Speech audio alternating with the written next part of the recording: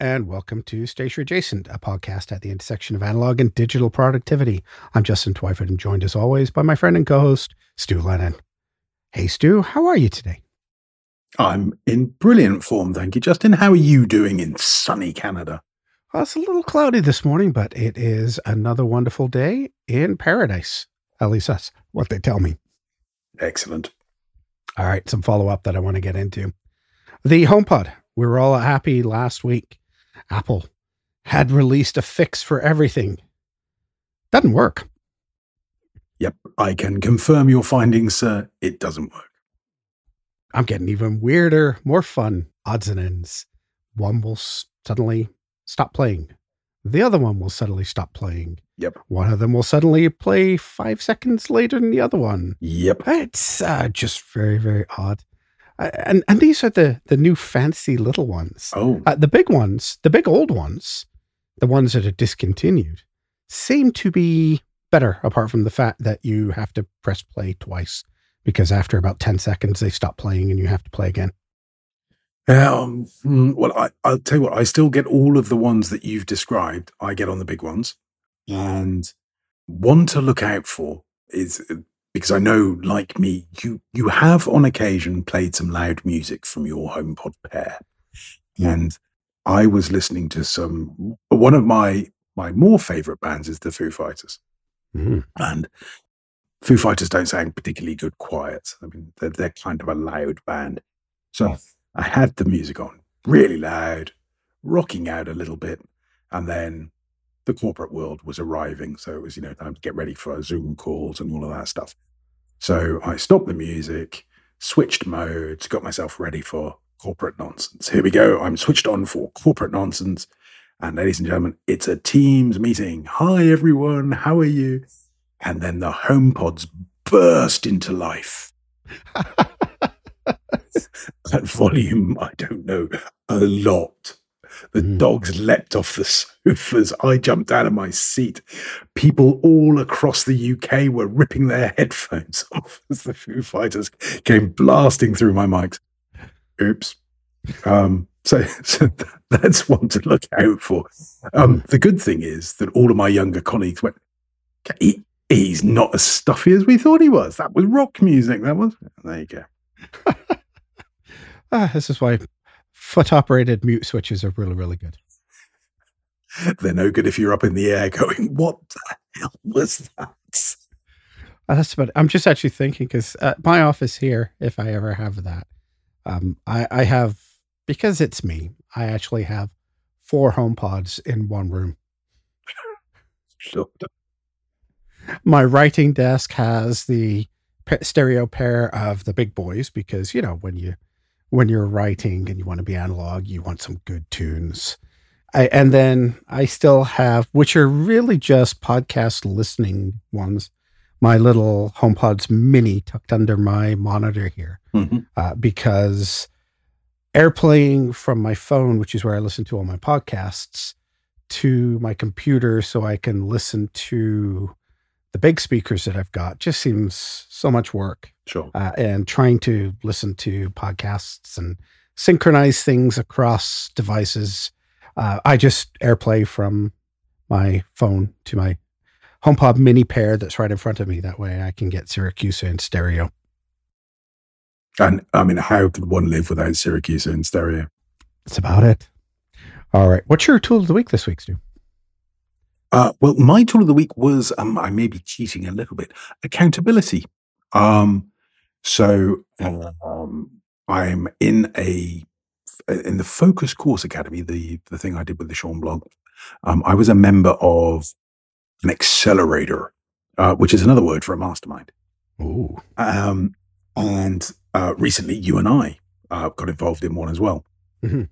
And one of the things that one tries to do is at the end of the mastermind say, okay, these are the things that I'm gonna get done this week, or I'm gonna be working on, or as a kind of accountability tool, because I know that I'm gonna get on a call with those people and say, oh yeah, I didn't do all that stuff, or yep, got all that done. Power. And it really works. Just that tiniest thing of saying to a friend, yep, I'm going to work on, what was I was doing a workflow for writing because I don't document any of my workflows, which means that I'm often reinventing the wheel. Mm. And so made a promise to myself, right, I'm going to write down my workflow for writing. And I turned it into a blog post because, well, that's what bloggers do. But I got it done. Simple as that. Something that's been on my sort of perennial to-do list for probably years. Mm. And it makes you think critically about why you do things. Should I use this app? Should I use that app? What's the most effective? What's the most efficient? What feels the best? So it was a really useful exercise.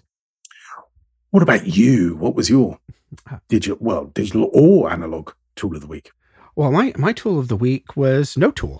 I have decided that I talked about it last week. I'm feeling a lot of pressure with everything that's going on in my life with sort of my wife and the job and the hobby jobs and everything like that. So I decided that I'm going to take a digital Shabbat, 1 day a week, which will be a Saturday for me just because I have some pre-existing commitments on Sundays that require tech. Mm-hmm. I'm going to go without any tech. So that is a day that I don't even boot up the computer. I don't check the iPad. I can have my phone around because, well, my phone doesn't have anything on it. And there's a couple of people that, you obviously want to keep in touch with, family and friends. But, sure, I don't have a temptation. I've got no social media on my phone. I've got no email on my phone. And so I just decided once a week, I am going to schedule an entire day without touching any tech. And I got the idea, I think something Cal Newport talked about a little while ago, that he was contemplating it or doing it or something like that. And I hadn't really clued into it until I came to that realization. So I started this last Saturday. Wow. It's great to have such a free day. I loved it. Mm-hmm. Enjoyed it. It was a lot harder than I expected because there's always that, especially when you're working from home, you just want to check in on things, make sure nothing's burning down. Sure. I work for a business that works 7 days a week. So there's always somebody looking for something or some question that comes up, and just deciding to let it all go and go completely analog that day was absolutely wonderful. So I don't know if there's a day that you could try it, but I would suggest, when you have a day coming up, leave the tech, close the lid on the laptop, put it in a drawer, and see if you can get away with it for an entire day and reflect on how you think it was. Cause, it was a great experience for me. Excellent. So you're going to carry on doing that?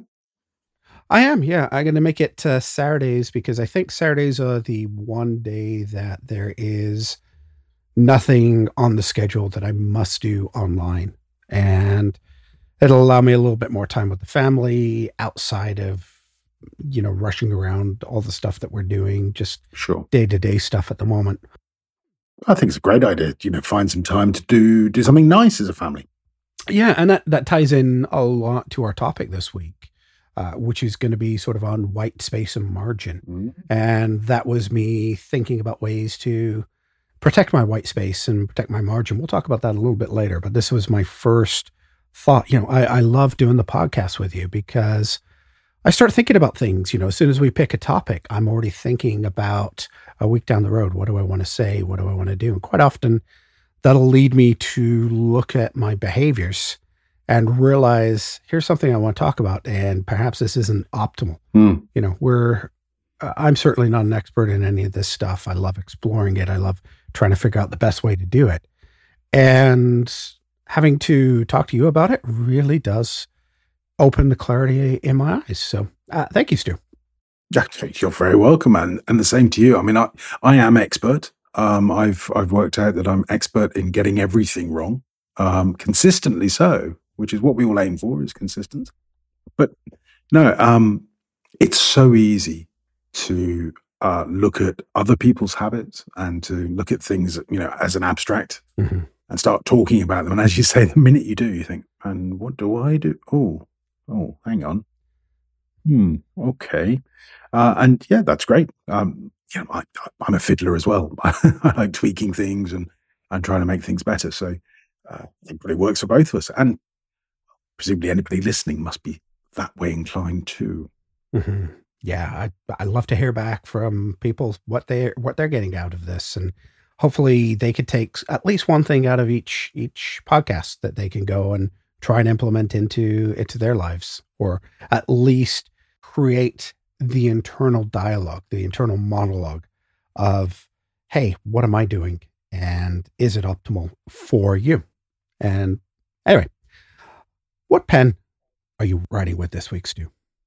Oh, my pen and ink. I've got because I finished my Coeco Brass Sport. The cartridge died around about 10 o'clock today, so that's pretty good timing. Wow. And so I wanted another small pen because I've got my Sailor Pro Gear Slim on the go and my Waterman Carène on the go. So that's I've got a slightly sort of orangey ink. I've got a little aquamarine ink. So I wanted a small pen and a serious ink for my little sort of trilogy of pens that I have on the go. And so I've got the TWSBI Mini Vac. So it's the little brother of the VAC 700, which was pen of the week, I don't know, a month or two ago. It's a cracking little pen. They are so well put together, these TWSBIs.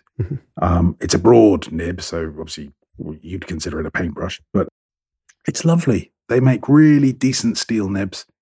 And I've got the Pelikan Obsidian ink, which every time I use this, I'm more and more impressed. It makes every pen shine. It's such a sort of free-flowing ink. It's beautiful. Is that the Pelikan or the Lamy ink? Correct. Lamy Obsidian, not Pelikan. Lamy Obsidian. Yes. Such a free-flowing ink. It's beautiful. Yeah. Beautiful ink. I love that. I haven't tried the VAC Mini. How much smaller is it in terms of ink capacity? Because I remember your last TWSBI took, weeks, if not months, to write out. Yeah, pretty much. Oh, I'm going to get them and put them side by side. I'll fill some time podcasting. I'm back. Wow, that was quick. I figured it was like a fridge thing. You were gone for a while out here. No, my pens are never that far away. So there's a brass ruler. If you're listening at home, imagine Stu sitting at his desk holding two pens. One of them is bigger than the other. He's broke out the tools. He broke out the brass ruler, and he's going to give us the dimensions. Yeah, so the VAC 700 is a little shy of 6 inches. So I'd say 5 and 8/12, 3/4, something like that. And the Mini is 4.5. Oh, so it is quite a bit shorter. Yeah, it's a proper pocket pen. If you don't post it, it's a little bit uncomfortable to write with. It's not quite Steinbeck then. Yeah, it's kind of on Steinbeck, but the balance is wrong. What he said. Just making it up as he goes along. I find the balance for me is wrong. But posted, it works beautifully. It's a lovely pen.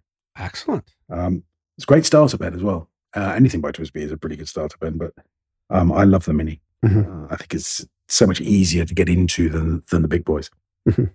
Lovely. What about you, Justin? What have you been using?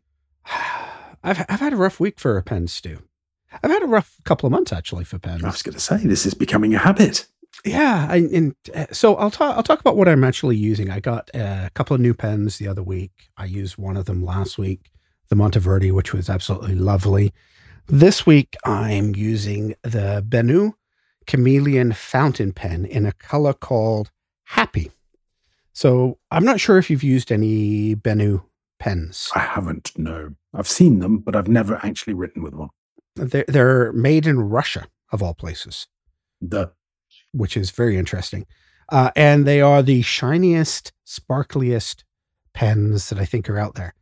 This one in particular has a sort of bluey, purpley color sheen throughout it. So it kind of looks blue in one area. You turn it a little bit, it kind of looks purpley. It's all shiny. And then it's got what can only be called bright silver crystals in it as well.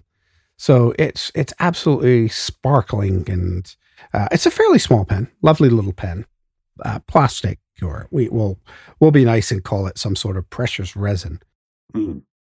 And this isn't my first one. I quite like the Benu pens. I saw this one and just fell in love with the color of it. It's one of the other hobbies I do is building model cars, and I've actually got some paints that replicate this type of shimmering finish. So love this.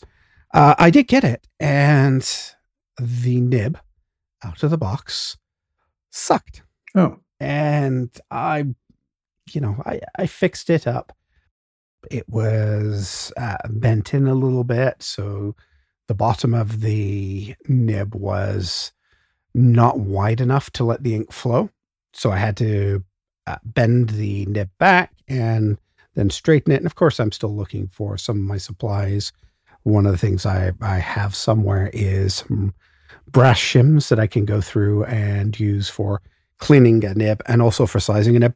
Mm-hmm. And I don't know where they are. So I'm kind of doing this by hand, a little barbarian style.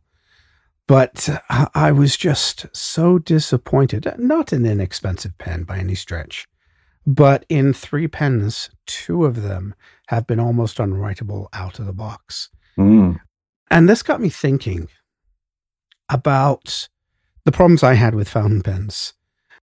Like most of us of a certain age, I grew up having to use a fountain pen at school.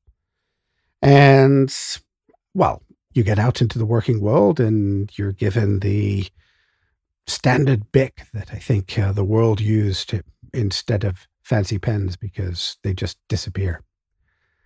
And it took me a while to get back to fountain pens. And the problem I had was my school age fountain pen was beat to, I was a teenager. They're never treated well. They're used to carve your name into the back of a bus seat and, all of those things other than what it was actually meant for. But I've bought several pens over the years wanting to write nicely. And, you go to the local office supply store and you get a pen and it doesn't write. And it goes in a drawer, it gets thrown out. Again, you're not spending a lot of money on these pens, but they are what's available, what's readily available. The internet sort of changed that, the ability to get good pens, to find good pens. It wasn't until I treated myself to a Mont Blanc that I realized the love of a fountain pen again. And that is, as much as Mont Blanc is a luxury brand that you pay for the name, the quality of the nibs is fantastic. You get one out of the box and it is going to write beautifully. And that's what turned me back onto fountain pens. And I feel like I'm turned off a little bit by these a few $100 pens, which are not inexpensive by any stretch, especially for the average consumer out on the street.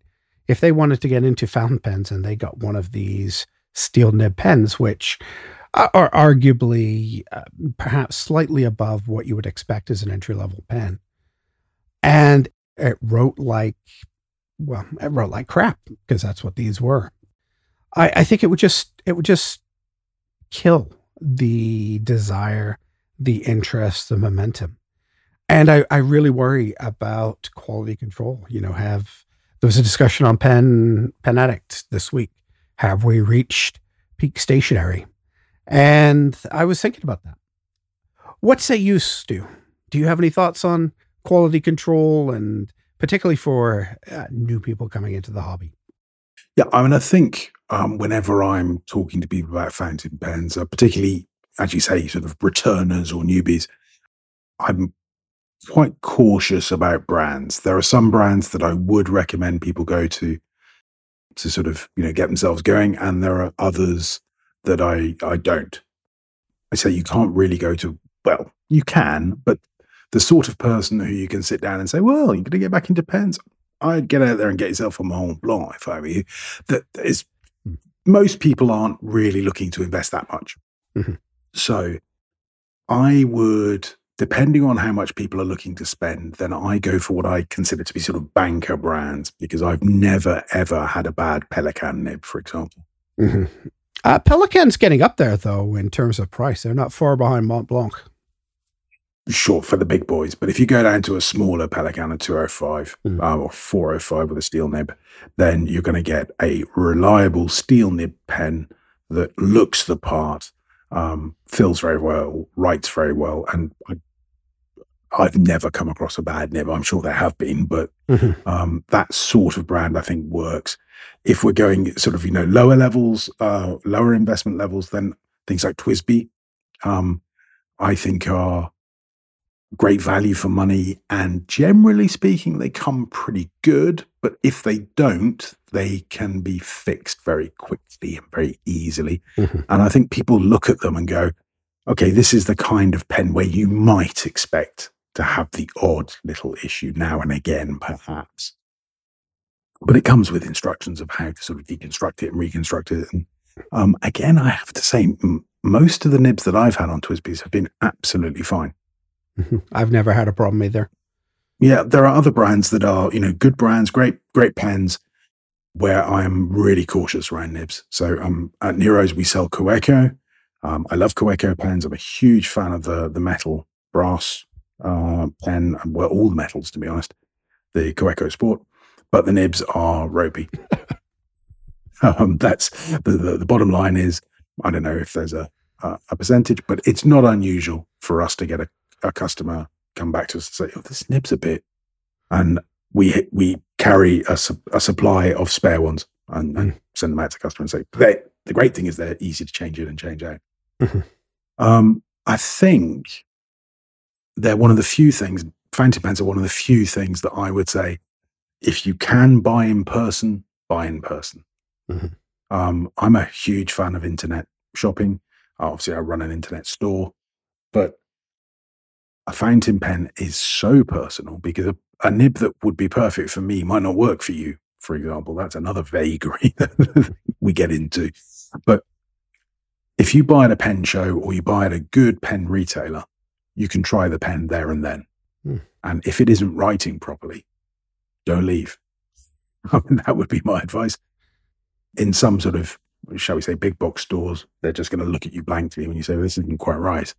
But if it's a small specialist stationery store or even better at a pen show, there will be nibsmiths on hand who not only will be able to fix it, they may even be able to customize a nib specifically to you, which I would recommend doing as well.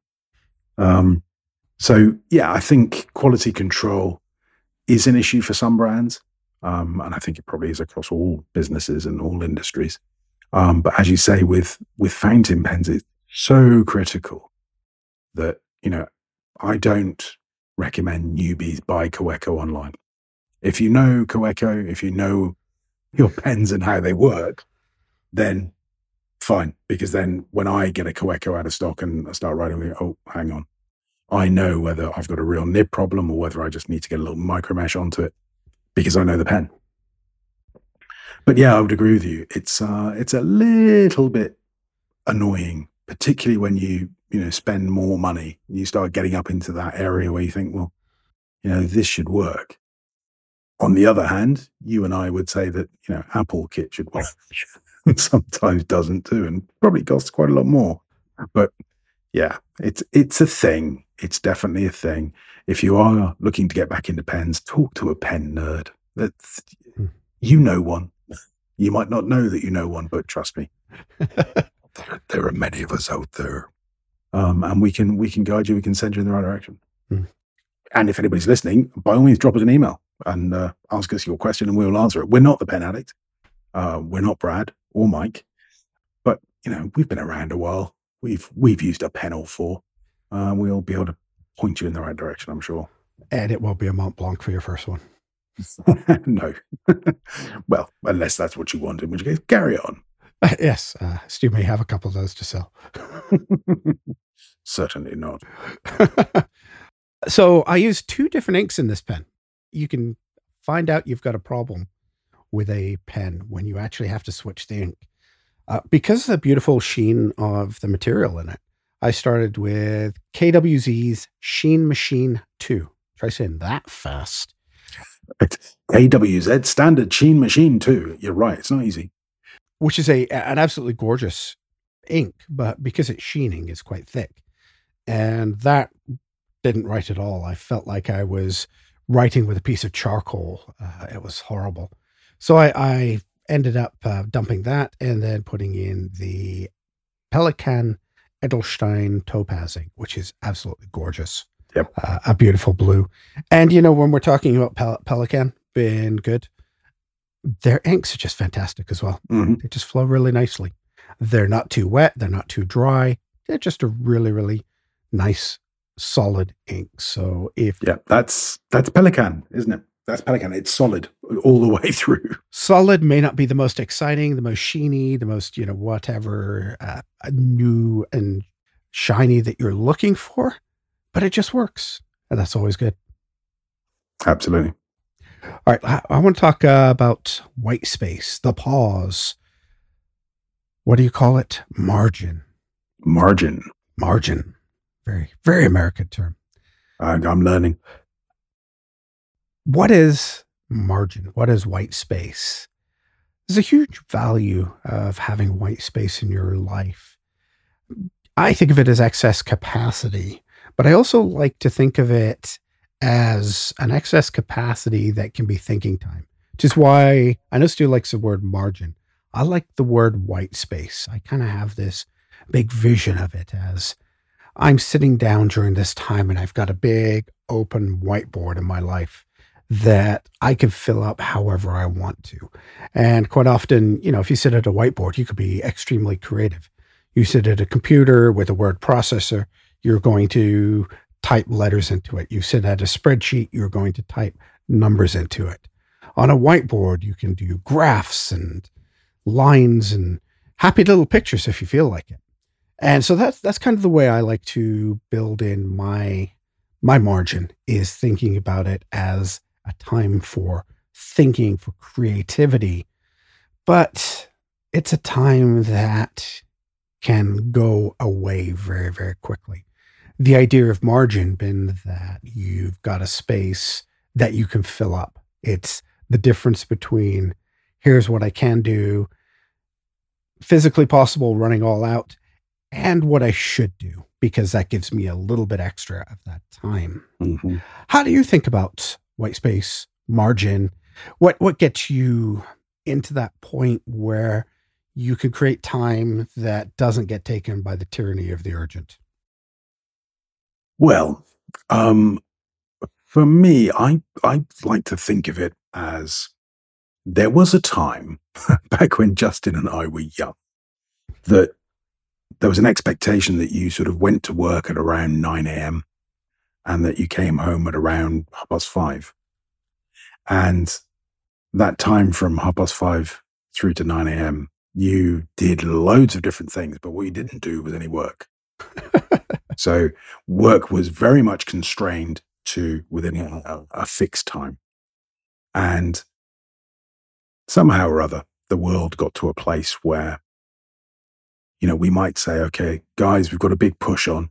So the holidays are coming. We're working in retail. So we're going to ask everybody to come in at 8 a.m. Okay, an extra hour where we're as a company, we're biting into the margins here. We're taking some time away from you as an individual and asking you to donate it to the company because, it's the season, it's coming, it's a push. We got to a point where that's now expected full time. So if you're not asleep, then you're working. You're connected through your electronic devices. You're thinking about the challenges of the day ahead. You're considering the great challenge that the company is facing, or you're working on your side hustle, which is going to make you a multimillionaire one day. And it's just go, go, go, go, go, go. And so then when you need to do a big push, well, there's no space. You're already at big push. Mm-hmm. And the inevitable outcome of that is overwhelm. And I've put a quote into the notes, which I'm now going to read to everybody, whether you like it or not, which I got from the course I was doing, the Focus Course Academy, which I've referenced about 1 million times on this podcast. But the quote actually comes from Richard Swenson, and his book Margin: Restoring Emotional, Physical, Financial, and Time Reserves to Overloaded Lives. Oh, Try and say that after a pint of Guinness. And he wrote, margin is the space between our load and our limits. It is the amount allowed beyond that which is needed. It is something held in reserve for contingencies or unanticipated situations. Margin is the gap between rest and exhaustion, the space between breathing freely and suffocating. Margin is the opposite of overload. If we are overloaded, we have no margin. Most people are not quite sure when they pass from margin to overload. Threshold points are not easily measurable and are also different for different people in different circumstances. We don't want to be underachievers, heaven forbid. So we fill our schedules uncritically. Options are as attractive as they are numerous, and we overbook. So that to me is what margin is all about, is the ability now for me to look at my calendar and see that I have the ability to turn things up and to turn things down. mm-hmm. So I aim to finish working at around about, I'm going to say 6:30, 7 o'clock, which sounds really late, but it isn't, because during the day, I've already taken some time for a nap. I kid you not. I have taken time to walk the dog. Dogs. I do apologize, dogs. And to sit down and have a coffee with my wife, who comes home at around, well, it varies, but around about 3 p.m. So I have a sort of evening session where my wife is getting busy with stuff that she needs to do, where I've got another hour or two that I can donate to work. Mm-hmm. So within that, I have areas of margin. So, there's a big push on, we've got to do this thing, we've got to do that thing. All right, maybe I won't have a nap. Maybe the dog will get a shorter walk. Or maybe, Saturdays or Sundays I can work. But I'm very, very conscious now that this is my time that I'm spending. Mm. And it's my reserve, not just of time, but of energy. Mm-hmm. Because I think that what margin is most important for is R&R, rest and recuperation. That's where we recharge our energy levels and our creativity levels, is by doing all of those things that are fun, that, keep us smiling, that help with the family. All of those things I think are really important in restoring us, because work, by and large, takes a lot out of us. Mm. And if you have no margin, then you're not re-energizing. And if you don't re-energize, then just, your batteries deplete. You're just like a MacBook. You will run out of charge. And, I'm aware of times in my life where I have been running with no margin. And I've been trying to get stuff done and really working and focusing very hard. And when I look back at my achievements during that time, primary achievement is I'm really busy. And then you look at what that means, and that doesn't mean anything good. Mm-hmm. Who cares how busy you are? What did you achieve? What was the output? What was the outcome? And my better output and better outcome is when I have margin. And when I sit back and go, do you know what? I could do that thing on my list right now, but I'm not going to. The list will never end. I'm sure you've got, 5,000 things in your OmniFocus database, probably more, knowing you. You're not going to finish those at any time. Your OmniFocus will outlive you. and once we get away from that idea of we have to finish it, then I think it's possible for us to say, oh, well, okay, it's 6 o'clock. It's time for me to stop now. And I can go upstairs to the rest of my house feeling comfortable that, yep, the things are on my list. The stuff that I've still got some energy left that I can put into, cooking dinner or talking to my wife or playing with the dogs. And, I'm not sort of and collapsing in front of Netflix. It's a tough one. When you're talking about that, I'm just kind of looking at my own life at the moment and, feeling a little bit of overwhelm, and part of trying to create that margin back in my life, whatever that looks like. One of the things I talked about earlier is taking the digital Shabbat. And that means that I'm making a commitment to myself that I'm not going to work on a Saturday. Sunday, hey, that's a whole different story. Sure. But I have one day that I can disconnect from work. And whether that's a hobby job, such as podcasting, writing, whether that's a jobby job in terms of sort of those commitments, that is a time for me to get some sort of margin, some space. It's not the best time, just doing it once a week. Mm-hmm. Ideally, the best is to have a little bit each day. We were talking of the last couple of weeks, Stu's newfound book, At Your Best, Carey Nieuwhof. Looking at his book and his green, yellow, red times really pushed me to think about this margin. It's been sort of this bubbling up. As everybody knows by now, my wife is going through chemo. That is very challenging because we live in a small town and the hospital is in the next city down the street. So there is a lot of commuting time involved. My wife, of course, going through treatments. Not really the best idea to have her get behind a car, when she's feeling for sure like one does. So I'm spending a lot of time Ubering back and forth. Pandemic is certainly changing the way that I do things, because in the old days I would have just taken the laptop, I would have gone, sat and waited for her. Now I'm not allowed in. She has to produce her vaccine card even to get into the hospital. It's just a whole lot of faffing about, for want of a better word. Mm-hmm. And this week I was looking, I've been trying to figure out where my green times were. And we had one doctor's appointment one day. We had a lab appointment the other day because of local staffing. They did something really good in our province. They said, healthcare providers, if you are not vaccinated, you cannot work.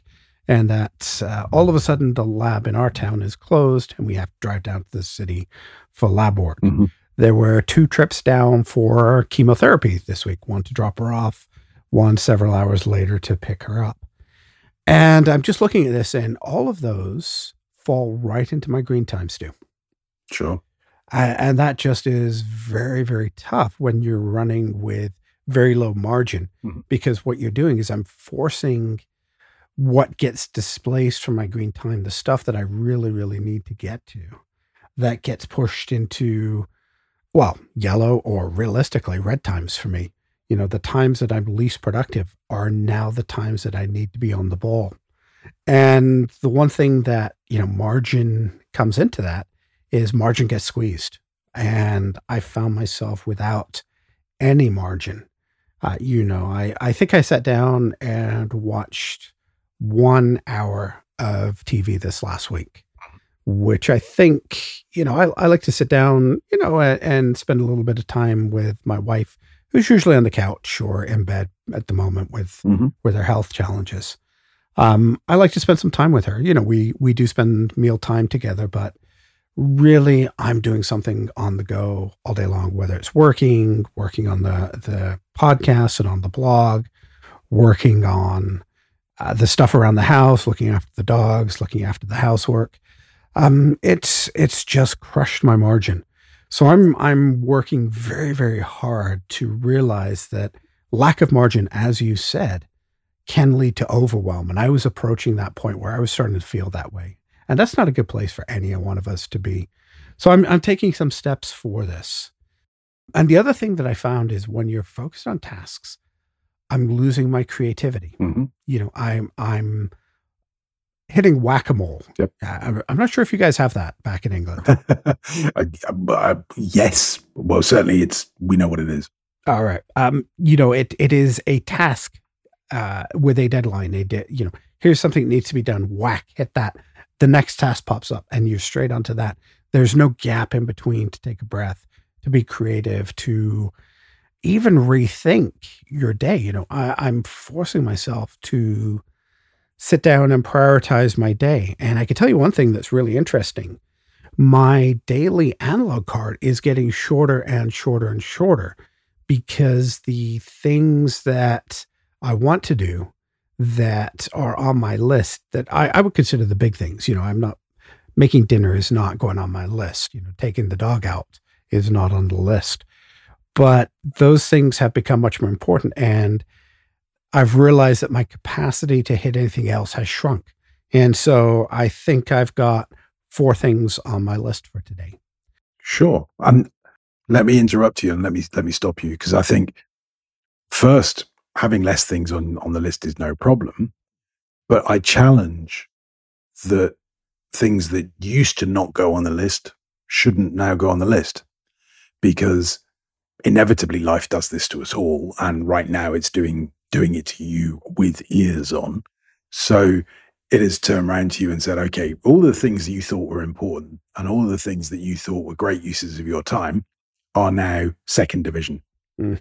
Because in the first division, we have got a wife who needs, well, a helping hand, a wife who needs practical transporting around Canada, which, as far as I remember, is a very, very, very big place.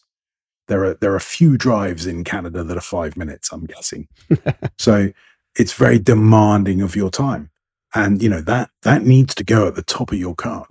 Mm. If you've got a trip down to the hospital or down to the lab, and I know that that's several hours from your day. Mm-hmm. And I think putting it on the card just reinforces, well, hang on, my priorities for this period have changed. And then bang, there goes half my day. Fine. Because that's the most important thing I could be doing right now, is doing that. So that goes on my card. And at the end of the day, it gets, blacked out or ticked off, or, whatever system you're using. Because I think that that's an important reinforcing message to ourselves to say, what I thought was important 4 weeks ago is not important now. Mm-hmm. It will be in, 2, 3, 4, 6, however many months, it will become important again. But right now things have to change. And the challenge, as you say, is to find enough margin to sit there and go, okay, what else needs to change? Mm. Do you need to say, get someone to come in and help do the housework? I appreciate the challenges that presents in a pandemic time and, all the other challenges that are associated. But that's where I think, you're a smart guy. That's where your creativity needs to come now, is to say, right, I need to look at how I'm going to rejig this. And it's hard. The listener maybe doesn't know, but my wife was confined to bed from pretty much the day that COVID became real in Europe. My wife went to bed and didn't get out of bed for 4.5 months. Wow. And I mean, did not get out of bed. She couldn't go to the bathroom, nothing, because of a problem with her spine. And so I was in a very similar position to Justin, where suddenly the world was different. I was like, every time I sit down to do something, I'm reminded, often by text, that there are other things I need to be doing. And it's a huge challenge. And I feel for you, because it turns your whole thinking process upside down. Do you get to the point where I would celebrate a victory if I'd managed to get Margaret looked after, the grocery shopping done, and the dogs walked. Mm-hmm. Big day. Wow. Knocked it out of the park. And don't get me wrong, I was exhausted with it. And if I could get, 1 hour of work, then that was massive.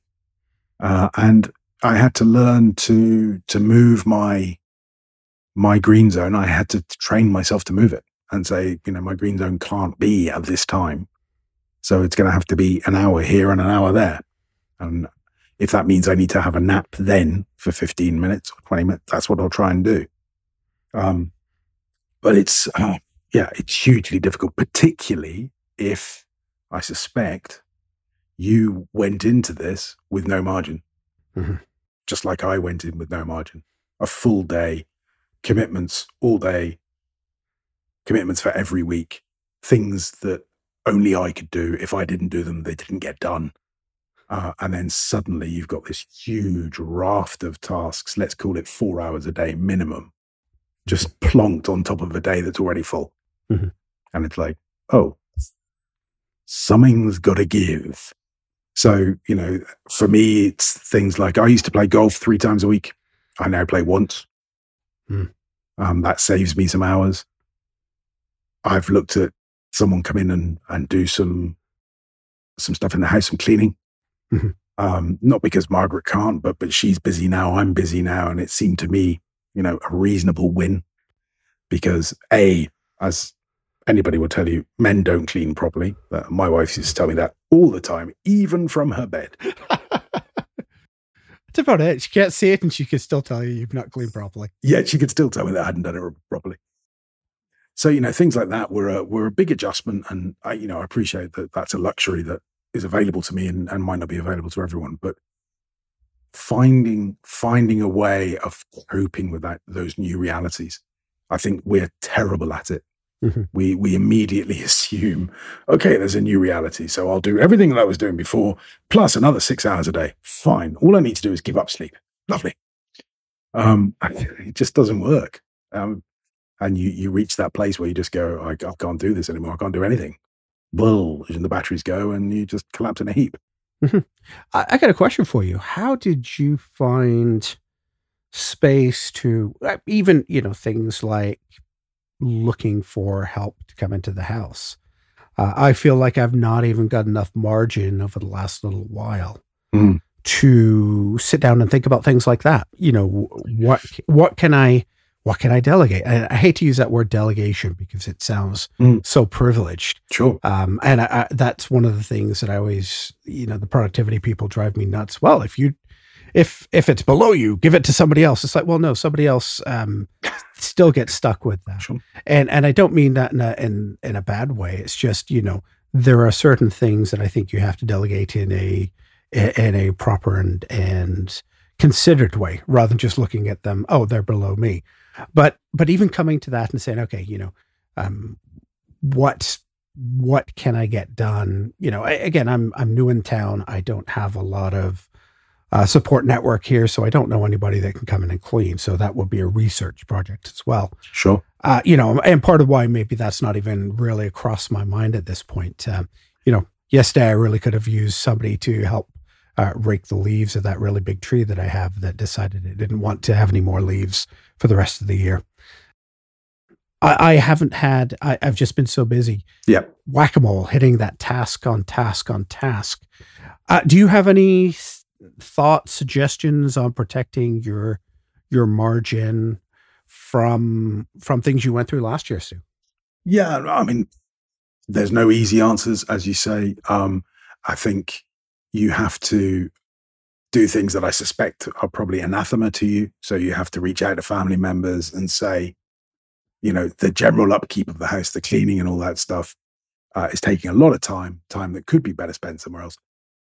Find a way that somebody can come and do that for me and just make it someone else's problem and say, to, great uncle Bulgaria or, brother or whatever, find me someone who can do this. Mm-hmm. Because actually those people right now are on the outside feeling useless because they really want to help because they like you and they like your wife. They don't know how to help. Well, they're like my wife anyway. Yeah, that's a bit close to home for me as well. But if you have to sort of just say that, look, help me.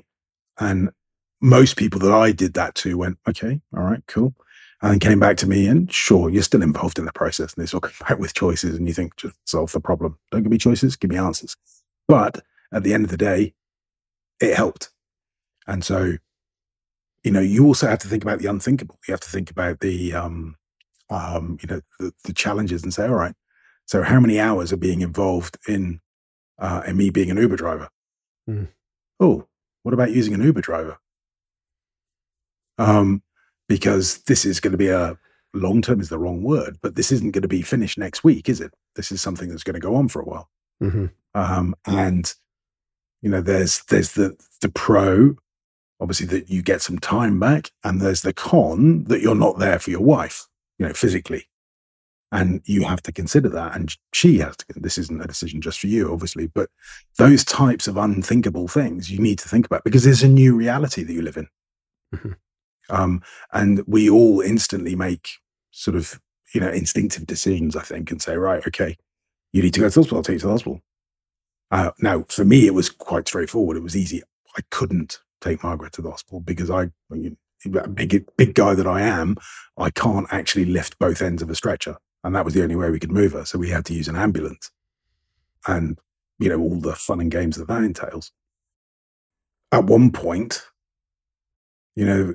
Margaret was in hospital and I couldn't go and visit her because of COVID. And she was in for, I don't know, she was in for a week or something. And for a couple of days, I was allowed as a visitor. They basically sort of sprayed me with disinfectant as I came through the door. And then I turned up one day and they said, no, you can't come in. What do you mean I can't come in? Well, you can't come in. Particularly because in the Mediterranean, healthcare is different here. So in the Mediterranean, the welfare of the patient that the hospital looks after is medical. They don't look after the patient's welfare in terms of food, drink, comfort. The family do that. Oh, wild. Except when you're not allowed in.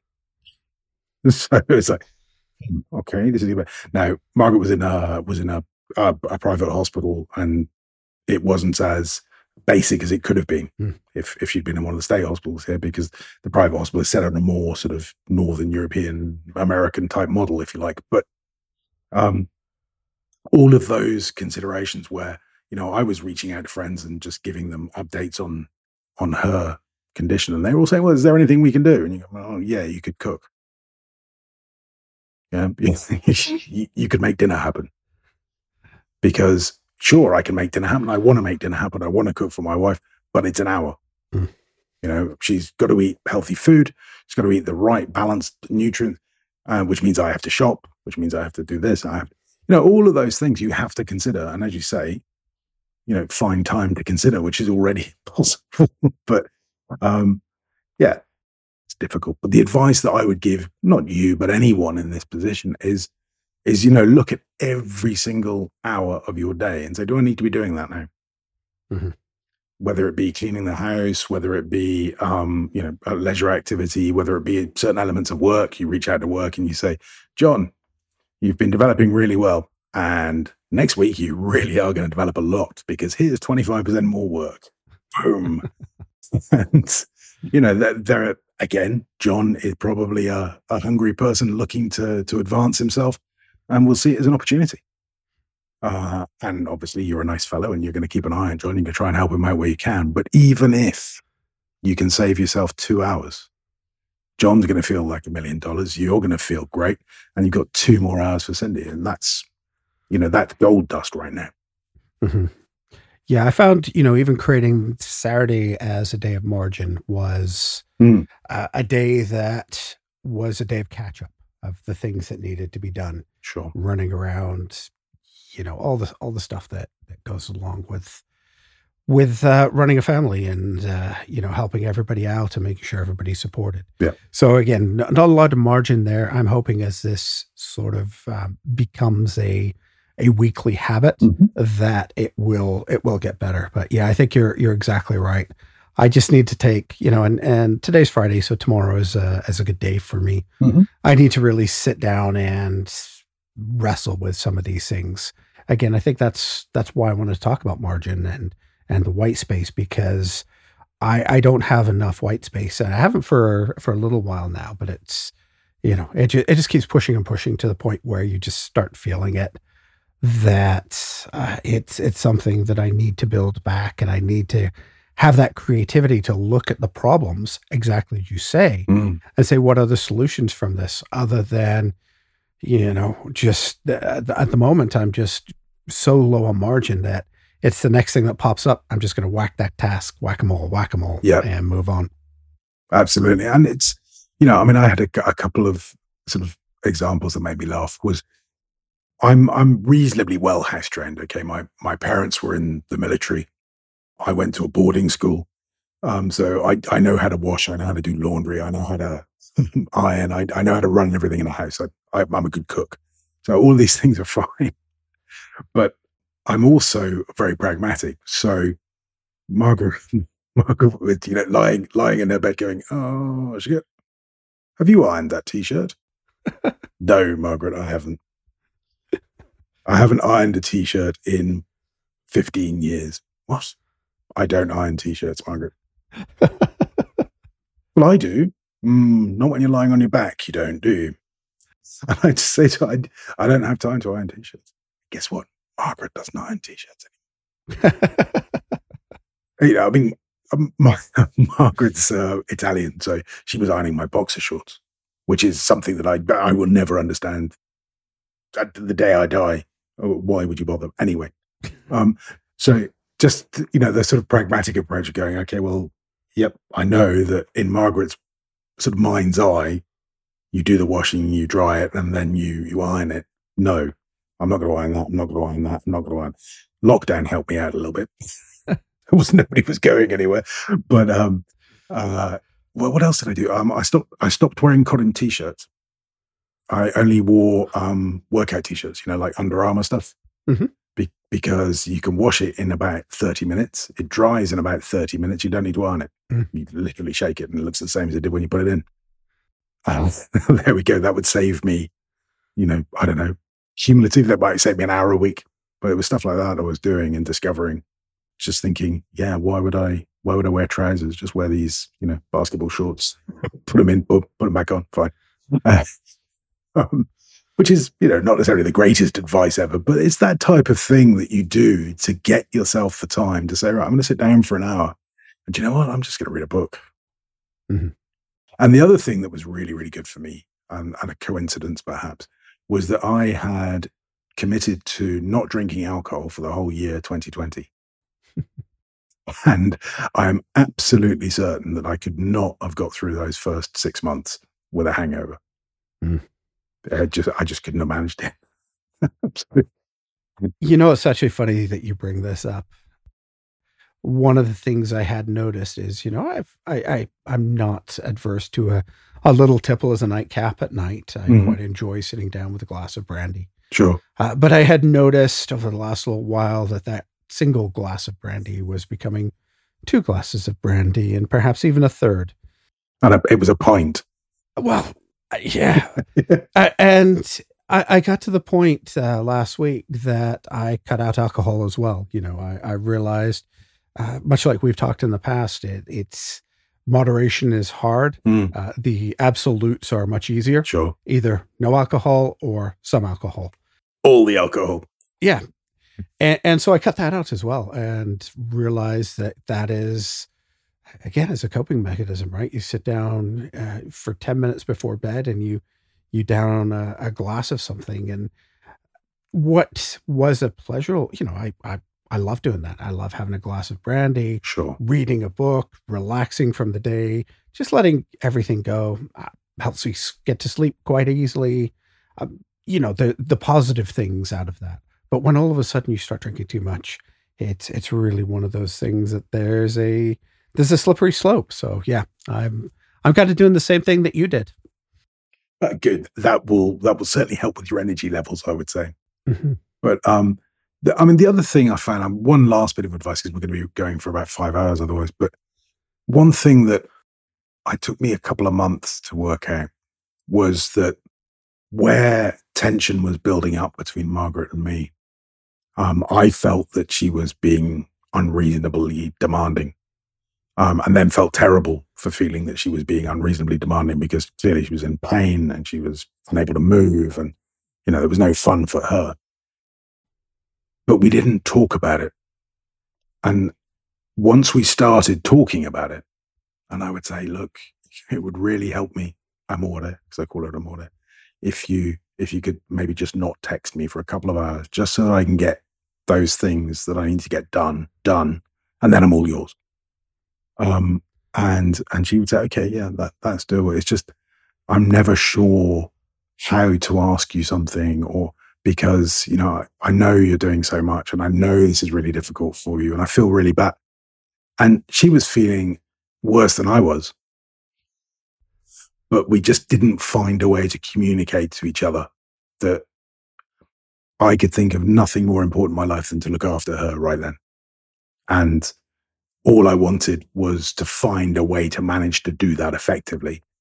And all she wanted was not to be imposing upon me. So once we had those conversations, then we were able to laugh a lot more about the ridiculousness of it all, about the fact that she would have to ask me for everything, something that's 2 foot away. She would need me to come up the stairs and get it and hand it to her. And, that type of stuff. We got to a place where we could laugh, and you get better at it. You both do, because you get a bit of practice and you start understanding the rhythms and routines of the new reality in which you live. Mm. And then just when you get good at it, it changes back again. Yeah, this is sort of a moving target. But anyway, I think we've talked enough about family. What are your takeaways, Stu, and how do you deal with margin in your life when everything sort of starts sliding? Any takeaways? Yeah, I've got a few. Surprise, people say. One, there's always more to do. Okay, your to-do list is never finished. Mm-hmm. So have the discipline to allot yourself a finish time. And you can allot yourself 2 finish times. You can have, this is my finish time and this is my using my margin finish time. And your plan is always to finish on the first, but accept that now and again you will need to go to the second. Smart. But when you get to those times, or when your body, your mind is just going, no, I'm done, you're done. Don't feel bad about it. Obviously, try not to stop in the middle of some crucial thing. Don't go to sleep behind the wheel, for example. But when you're done, you're done. And you have to listen to your body. Your body will tell you. Because if you don't, then you're just going to run straight into a wall, and that hurts. Excellent advice. For everybody, and particularly for me. Thank you, Stu. You're welcome. My takeaway is to encourage everybody to really build in your white space, because you don't notice it disappearing until it's gone. And it's something that you need to protect above all, because if you don't look after yourself, it's hard to look after anybody else. And I think that's a lesson that I'm learning and trying to really build a wall around my white space, so I have some margin to deal with everything that comes up. We talked a lot about the family aspect. I'm also dealing with some challenges at work, and everything. It's not just one thing, but obviously that is the one thing that really has kicked me in the margin, as you could say. Absolutely. So yeah, cool. Let us know what you do let me know particularly what you do to protect your white space, to protect your margin, because really this is something that is a struggle for me at the moment, and I'd love to hear some ideas from everybody, because I certainly appreciate Stu's, but hey, everybody has a different approach, and if I can pick out a pearl of wisdom from everywhere, so much the better for me. All right, Stu, great conversation. Thank you so much. Where can people find you on the internet? You can find me all over it. I'm at stuartlennon.com, nerosnotes.co.uk, which by the time this show goes out will have a brand new look. Oh. So go and check it out. And you can find me on Twitter at Stu Lennon. What about you, Justin? Where can people find you? Well, I was about to go to Nero's Notes, and then I realized that you said by the time the episode comes out, so it's probably not changed yet. You can find me at justintwyford.com. Writeexperience.com is my blog that is a little lacking in updates because, hey, margin, we know about that one. You can find me on Twitter, JJ Twyford. And if you do have any comments for us, please feel free to email us, stationery@gmail.com. Really appreciate your feedback. Please like and review us on your podcast catch of choice. We really do appreciate your recommendations to your friends and colleagues. Our next topic, which I think segues quite nicely into this, is willpower. There's some debate in the world of whether willpower is finite or infinite. So we're going to have a conversation of that. And Stu even has some homework. He's got to go read Baumaster's work on that. So until then, goodbye and stay productive. Yes, us.